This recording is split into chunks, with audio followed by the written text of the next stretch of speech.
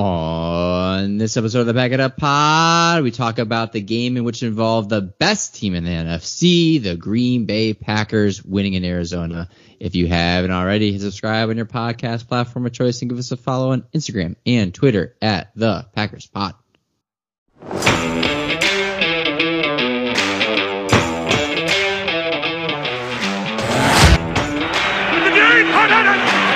Third down and 7. Rodgers backs up, throws. Adams, touchdown, Green Bay.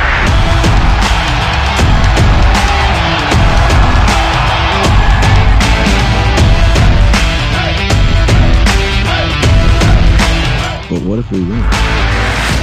Hey there, everybody, and welcome back to the Pack It Up Packers podcast. This is Ryan, joined as always by Josh and Dan. Hello, gents. Yo. But what if we win? I like how Dan started a new tradition that he cracks a beer every episode. So it's just a reason for him to crack said beers. But we're gonna keep it going.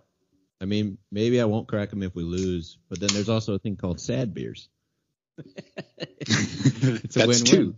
That's two cracks.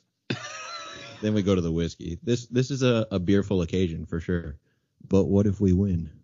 What if we win? I think we had a lot of different ways we thought this game could go, but it all kind of ended up with the Packers losing. That we had this idea of getting some turnovers and making some big plays and keeping it close into the fourth quarter, to at least be in striking distance. I don't think any of us would have expected that we would lead just about the entire game. There's no way on human earth we thought that was a possibility. Yeah, I'm right there with you. I can't believe how we controlled the game. The first half, there was a point in time where we literally had almost, I think it was double their amount of time of possession in the first half. And any time that you can keep Kyler Murray off the field and Aaron Rodgers and crew on, you're setting yourself up for success. But with that said, it did take 3 turnovers to get this to 24-21. So we did have to do some work. Well, we got the turnovers. And to add on to your stat, in the middle of the third quarter, the amount of plays in opponent territory was 27 for the Packers and only 7 for the Cardinals. Like, it was 10-7 at half, but you felt like there was some comfort with it. No feeling I felt last night was a feeling I expected to feel. I don't know if that makes sense, but I expected to be frustrated. I expected to be coming from behind. I expected to struggle in the passing game and really have Rodgers put the team on his back if it was a close game. None of that came true. So coming off a week where we nailed all of our predictions, we were 100% wrong here in the best of ways. Yeah, it's really interesting because, well, let's just jump right into it. Final score is 24-21. Cardinals got on the board first with a late first quarter touchdown by Edmonds, and then it was Packers from the 13-minute mark of the second quarter through the entire rest of the game. No ties, all wins. It's just so fun to watch a team that's missing stud after stud after stud. I mean, to think that we went into Arizona with a team that has never really given up 20 points before and put up 24 without wide receiver 1, 2, or 3, without Bakhtiari, without these kind of Tunyon going down before the end of the game. It's just incredible. So let's start with our offense. Aaron Rodgers ended up with, again, not the yardage you expected, but smart plays, 2 touchdowns, 184 yards. Dylan, boys, we got a good one in Dylan. We got a really good one in Dylan. And Jones, how much longer do we have him for? 2 more years after this. So we have guaranteed this backfield for this year and the next 2. And even though Jones didn't have a spectacular day running the ball, he contributed enough on the receiving side with 7 receptions for 51 yards. So he went over 100 yards for the day, got his touchdown, should have had 2. But let's talk about this offense that, I mean, was struggling with a lot of players that were practice squad guys a week ago, and yet were able to put up the second most points on Arizona this year. Yeah, it blew my mind. And 24 points, I guess we have the longest streak in the NFL with scoring 24 over 20 or 24 or more points. Rodgers made some comment that they can't break 24. He's like, we seem to really like 24 for some reason. But you're right. I mean, it was a great performance. I did want to call out Aaron Rodgers. I know there's young guys out there, but we got to watch the clock, baby. Come on, speed it up a little bit. Oh, I tweeted out that his timeout privileges need to be revoked. Like, I can love so many things about 12 at quarterback, but the waste of timeouts due to play clock usage. And you're right. We were all together for this game. We didn't even talk about this yet. We started at a Mexican restaurant. We moved to a pub, and we finished in a backyard on a projector screen. We had 3 different atmospheres across the course of this game. But we were saying the way he blew these timeouts was going to cost us the game. And I don't know how he can consistently waste 1 to 2 timeouts per half on running the play clock down to 0, except for last night with working with a bunch of practice squad guys. There was one that was very obvious. He was trying to arrange everyone at the line of scrimmage still, and it was just a total cluster. So I'll give him 1. But didn't you feel there was 4 minutes left and we had no timeouts? We're like, here we go. Like, we can't control a single thing when it comes to the clock anymore. Oh, yeah. I mean, we won the game still, so it all worked out. There were plenty of ways we could have lost this game, and we've covered those. But I have to start with the coaching staff. They deployed these motions, these deceptive plays that build off of each other, a lot of screen passes to Aaron Jones, a lot of short, quick routes to the wide receivers. They used Bobby Tonyan until he went down more than they had in the past. They built a game plan based on their players. They didn't try to say, this is the offense I run, this is what we're going to do against, independent of who our personnel is. They said, who do we have on the field? And how can we make it work? And this is not new, but they executed that to perfection. And speaking of execution, everything stemmed off this running game. You guys said Aaron Jones didn't have a great day in the run game. I mean, 15 for 59, I'll take it. The guy always falls forward for being a smaller running back. I don't know how he manages to make Isaiah Simmons look like he forgot that it's Squat-tober. Like, the guy hasn't seen a weight room when he's trying to tackle Aaron Jones. I don't get it. But speaking of squats, A.J. Dillon, that dude, you don't want to be tackling him. Average yards to contact was just above 1 yard in front of the line of scrimmage, but average yards after contact was 3.8.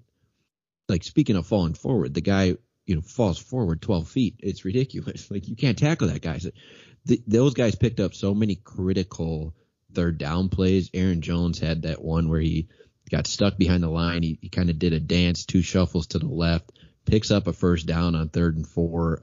That was the drive we scored. Well, we did score on, but the ref said no. Lucas Patrick was fist pumping. He ends up high-fiving Royce Newman. You're like, we're going to win this game. And then they even trusted the receivers. Like, there was a 4th down pickup to Equinemius St. Brown. Mm-hmm. How many times have we said Rodgers only throws to the guys he trusts? Until you get his trust, he ain't throwing you the ball. He put that aside last night. He's like, I got to throw it to anyone and everyone. It doesn't matter. Yeah, and I want to win free.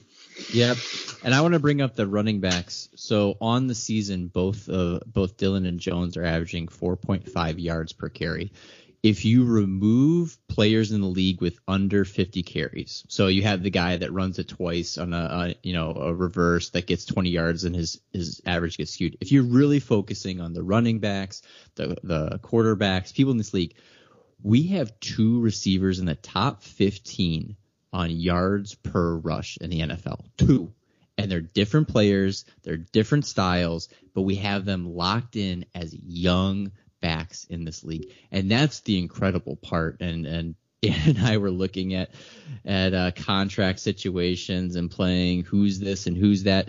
If they can figure out a way to keep this bulk of the offense together, they could and should be able to for this foreseeable future. You're talking about a loaded roster that is just willing to play and willing to go. And it's now when I bring up this down point of we've lost Robert Tonyan for the year, which is crazy. It's a heartbreaking situation, especially on a play that by all means just didn't look that bad. I know those are the ones that always catch you where it's just a non-contact situation, but him running straight forward and just making one slight cut in, and that was the difference. And when it initially happened, and it's like, man, if we lose Tonyan for the season, comparatively to last year, it doesn't seem like he was part of the system as much that you're like, all right, this is a huge blow, but we'll see what happens. He's third on this team in reception and in yards, which I wouldn't have guessed. I would have thought there would be some other people ahead of him. And I guess, MVS hasn't been out and Lazard had a slow start. He's third on the team behind only Mr. Davante Adams and Aaron Jones. That's it. So even when you don't think he's making plays, he's actually making them, and it's just going to be hard. And Daphne's going to have to step up, and DeGuara, but it's just it's awesome to see, but it's tough when it's awesome to see because we're losing so many players that we have to make up for it. Yeah, this is hands down LaFleur's best win yet, and I just want to bring up. I know everybody's probably seen it who listens to this podcast, but he is the most winningest head coach in his first 40 games ever. And that's Unreal. pretty cool. That's pretty cool to put your hat in the group of names that is up there. We found our head coach, boys. This guy can take talent and find where to put them and come together with his quarterback and make an awesome game plan. And they stick to it. Like it wasn't pretty at times. They got beat at times. Going into halftime, we probably should have had 17 points, if not more, but we didn't. But we weren't panicking. They continued doing what they set out to do. And these wide receivers, honestly, I was scared every time they were running out. They didn't look like they knew what they were doing, but they did it. And Juwan Winfrey, even after dropping the ball twice, he came back with 4 catches, looked really nice. And really, the standout in our offense, because I was really worried in the red zone without Davante Adams, but Randall Cobb coming up with those 2 touchdown catches in the red zone was huge. He only had 3 catches for 15 yards on the night, but you knew when things got tough, Aaron Rodgers was looking to the guy that he trusted the most, and he was looking to him on that 4th down too, where they threw a run. Yeah, he wasn't really open. No, he wasn't. But it was great to see. It did feel like a preseason game a little bit, or the first game of the season. Just not really everything was clicking, but they still pulled it off. What are they going to do at tight end? They spent some decent draft capital on DeGuara and sang his praises before the injury last year. Can he be a receiving threat? Mercedes is just going to pull in one-handed catches, I guess. We walked into the pub, our second stop, right before that play happened, and we essentially announced our rival by 3 guys just yelling, "What?" And there were these girls at the bar that turned around and went, "What?" But what are they going to do at tight end? Do they go look for an Evan Ingram type on the trade wire, or do they just make do with what they got? I'm sure they're going to try, but I'm also sure that Matt LaFleur has faith in DeGuara, Lewis, and Daphne. Obviously, DeGuara needs to step up and get to know a little bit more of the wide receiver plays and the outside routes. But I think he could do it. He looked good last night. He just didn't look like he knew what he was doing. So learn the playbook, get out there, and let's go. There's a reason why we had 2 Indiana State tight ends on this team, is in case one went down, we were still locked in. They are equal and equivalent. Absolutely. Yeah. But here's the thing, and I do really, really like Daphne, and I think that kind of hybrid, this tight end group is now a complete hybrid. It's Mercedes Lewis is an O-line as much as he is a tight end, and Daphne is as much, this fullback as he is a tight end. I think now is the time where DeGuara's got to make the step, and there was a lot of times he wasn't in the right formation. I think that one of the timeouts was purely because he just didn't know where he was going on the field. That can't happen. And I understand that he was injured, and it's always a building experience. But if this guy continually talks about how, Travis Kelce, I hang out with him in the offseason, this is where you got to start putting the brains behind the brawn. He can have the physical tools to be a receiver for the Packers, because ultimately it's, can you get that 8-yard chunk? Yeah, I think he can, but it's a matter of, is he smart enough to handle this system, handle the speed of the NFL? I wouldn't be surprised if we got somebody for tight end, but I also look at it as, we went out and we tried to fix the linebacker situation. We went out and we tried to fix the cornerback situation. I wouldn't be surprised if it ends up being a situation that it's just, this is our team. And we believe that we are truly the 52 guys that dress are the 52 guys that we're going to roll with. And it just happens to be this kind of makeshift model for the time being. You know what I love about Daphne, too, in that tight end department? His Twitter profile says tight end /fullback. Ooh. Yeah. So wow. So he owns up to it. Yeah. Low Man of the Year award. Speaking of fullbacks, A.J. Dillon, schematically, they had that fullback dive to him. The coaches just drew that play up beautifully. He looked like John Chenal of the Badgers with that quick action fullback on third and short. But then why no Dillon on the goal line? Yeah, I wasn't going to bring it up just because we won, but that made me so mad. I think it was 3 or 4 snaps, depending on the penalty, where they had Aaron Jones, and I think he ran it 2 out of the 3 times. It's just like, well, you've seen the guy fall forward 3 yards this whole entire game. Just put him in there and let him plow forward. They were trying to get Aaron Jones his touchdown that he already had previously, which was a touchdown, everyone. And I get that. You try to get the guy who already did it, the points and the stat line. But come on. No, pull him out, put Dillon in there. These are professionals. I don't even get that. LaFleur at least acknowledged it after the game. He said something to the effect of, like, I was trying to screw it up with my play calling, but the players wouldn't let me lose the game. Like, the players made up for his bad play calling. That's a lesson that hopefully you learned the easy way, because you still won the game. But how that guy that always is contacted by a defender and falls forward for an additional almost 4 yards, you don't run him on 2nd and 1 from the goal line. Mind blowing. You knew he had to be like standing right next to LaFleur, like, come on, man, put me in. Just keeps slapping his quads. He's like, have you seen these? Yeah, he's doing the flex right next to him with his like pinky toe down on the ground. Like, did you see this?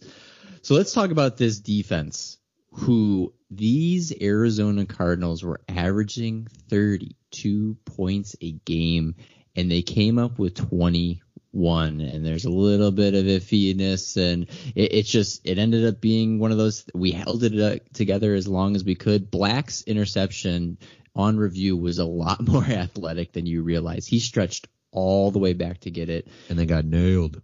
Yeah, and then according to, I think it was Schneidman on Twitter, I saw when Kyler Murray dropped back, 55% of the time he was pressured, which I in a million years would have never thought on a consistent basis. Kyler Murray was legitimately getting a defender in his face. It was brilliant to see.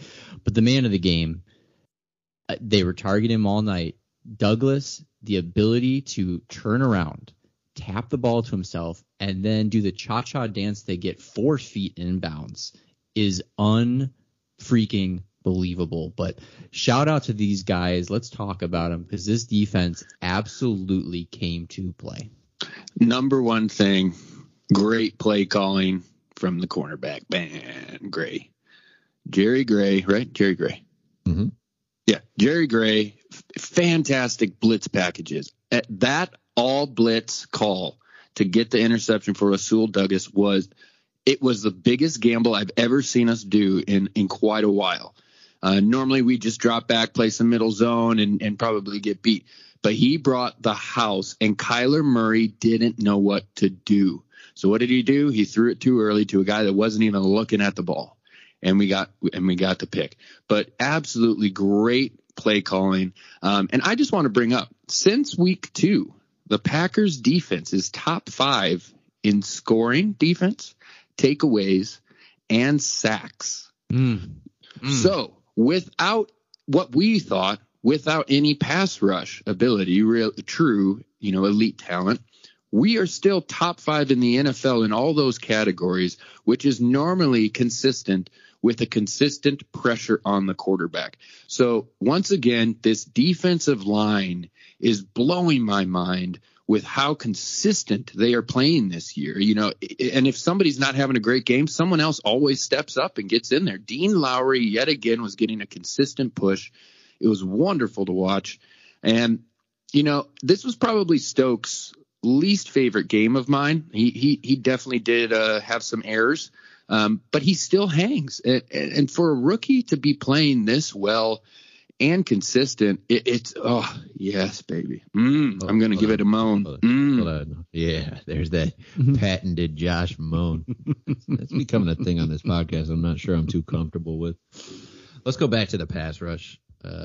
Before you talked about Eric Stokes, I think the pass rush was the difference in this game. Being pressured on over half your dropbacks is not something I expected. And we also expected that when he got pressured, he would escape and create, and that they had a way of containing him yet. And the fact that Preston was making plays, a guy I just figured would be too slow to chase down Kyler. Rashawn Gary was making plays and face masks at the same time. How much do we think the time of possession game that the offense helped with was an effect on the pass rush? Oh, 100%. It always helps the defense keep fresh. Yeah, and I think to go back to it one more time, I don't know if I ever questioned our ability to pressure quarterbacks. My thought was we didn't have a finisher that was Za'Darius. Za'Darius, 9 times out of 10, if he gets a hand on you, he will take you down. That's a great point. So the fact is, Kenny Clark, Lowry, Gary, Kiki, I think, is knocking on the door of 3 sacks apiece. Imagine, again, once this defense is healthy, that you have a closer in Za'Darius and allowing these guys that have now learned over the last what will be probably 8 to 9 weeks what it takes to get into the backfield and go out. We have now changed the mindset of Preston. We've now changed the mindset of Gary.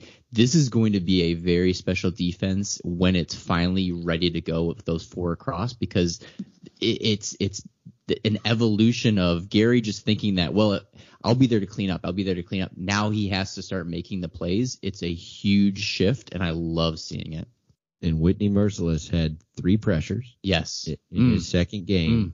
And let's call out 2 things that happened. Jalen Smith, inactive, coach's decision. So they literally said, based on our game plan, we do not need Jalen Smith. Whitney Mercilus has 3 pressures in place of him. That worked out. The other thing that happened this afternoon, Za'Darius tweets that he's on a flight back to Green Bay and he feels like a new man and can't wait to be back with the team.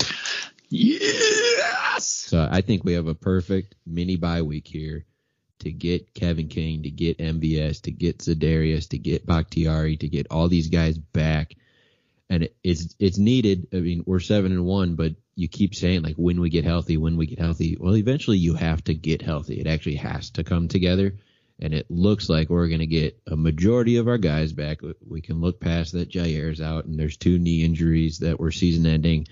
Those things are going to happen to football teams. We've shown we have the ability to adjust, and we're getting a ton of our talent back. So I'm ecstatic about that. The pass rush, if Whitney Mercilus is your 4th pass rusher with 3 quarterback pressures a game, when that is week 18, wild card, divisional round, that's impressive. You're going to have 4 known quantities at pass rush. Layer them in with Kenny Clark. Think about a 5-man rush that's Kenny Clark, Za'Darius, Preston, Rashawn Gary, and Whitney Mercilus.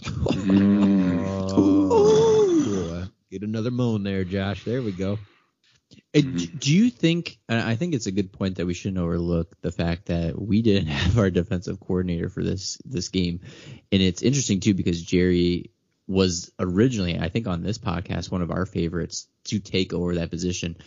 Do you think with Gray kind of being a little bit more blitz happy, or at least thinking about that these 2 start working together and they come with a hybrid between Barry and Gray's kind of ability to say, hey, let's let these beasts go wild a little bit more often? Because I think there's something really, really there by dialing it up and working together to try to see what this defense can do.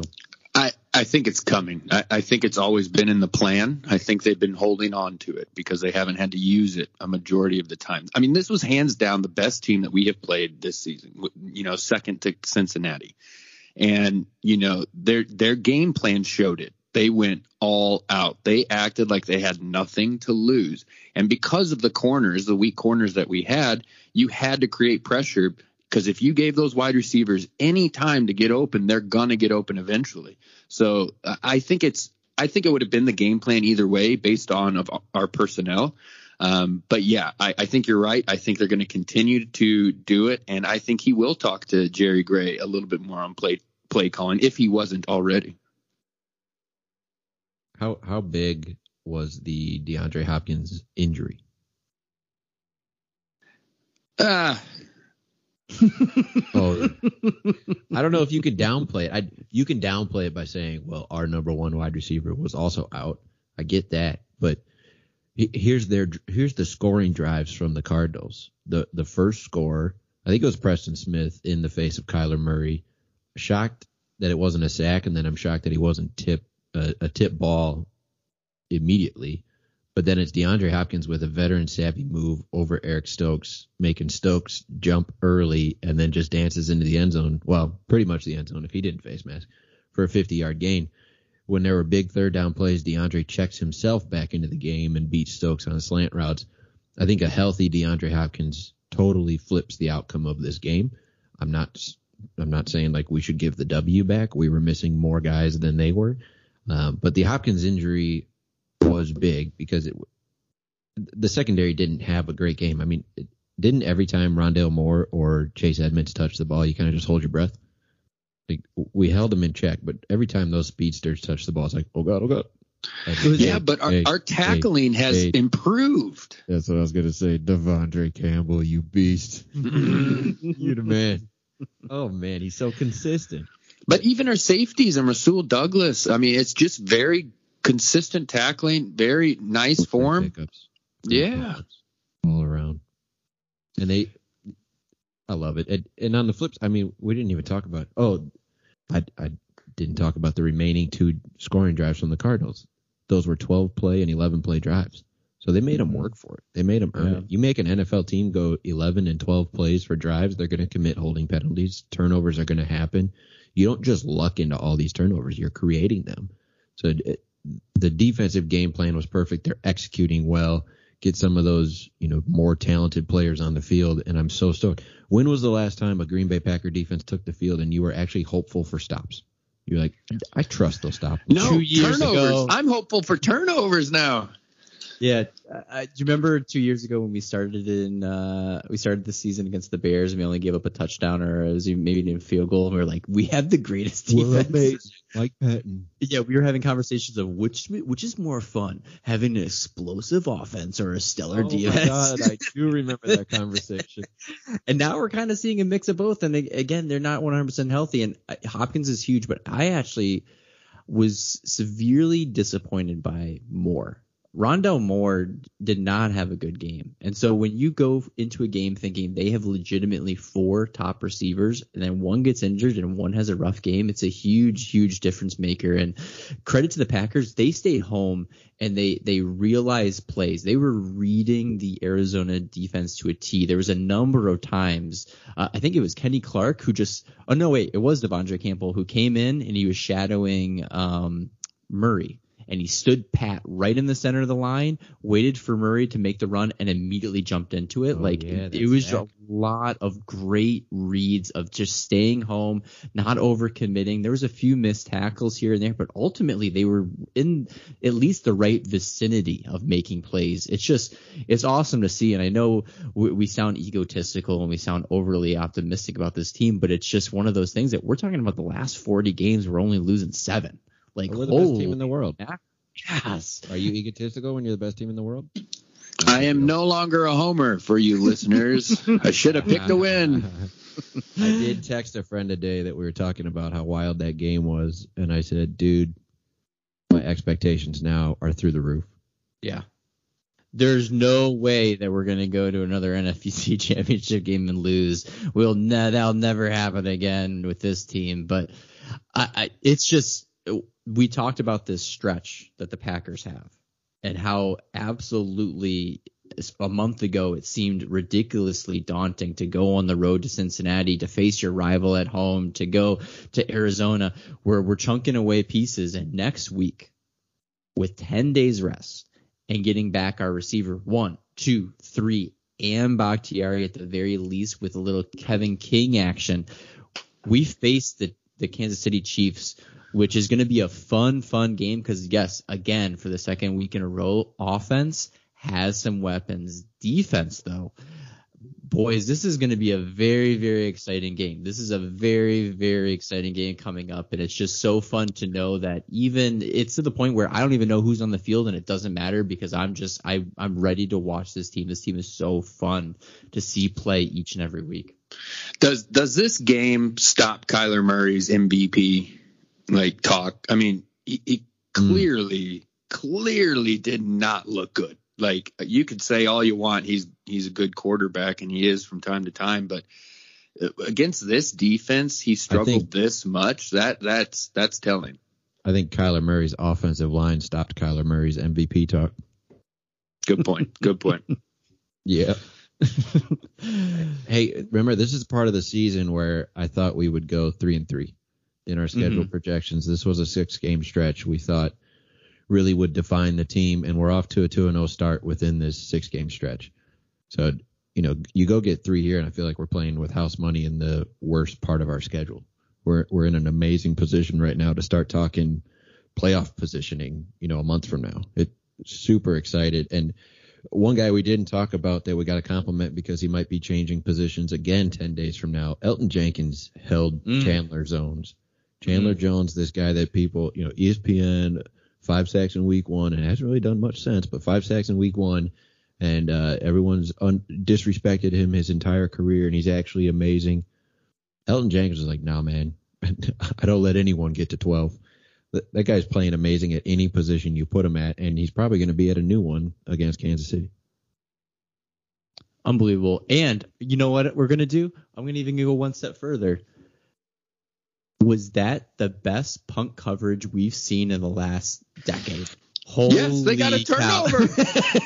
Yeah, that was a special teams. Bojo cranked a 60-yarder. On the sideline. It just that was the best punt coverage. It's the best punt coverage we've ever had. But it's my goodness. Bojo for MVP. He's replaced Kyler Murray as MVP candidate. I second that. So, with that said, we're going to enjoy this extended time off. Watch those suckers play on Sunday. There's a possibility the Packers could be 3 to 4 games ahead of everybody in the North, which is just unbelievable at this time of the year. Go Cowboys. Go Cowboys. Go Cowboys, please. I just barfed at my mouth. But until next time, thanks, everybody. Go Pack, go.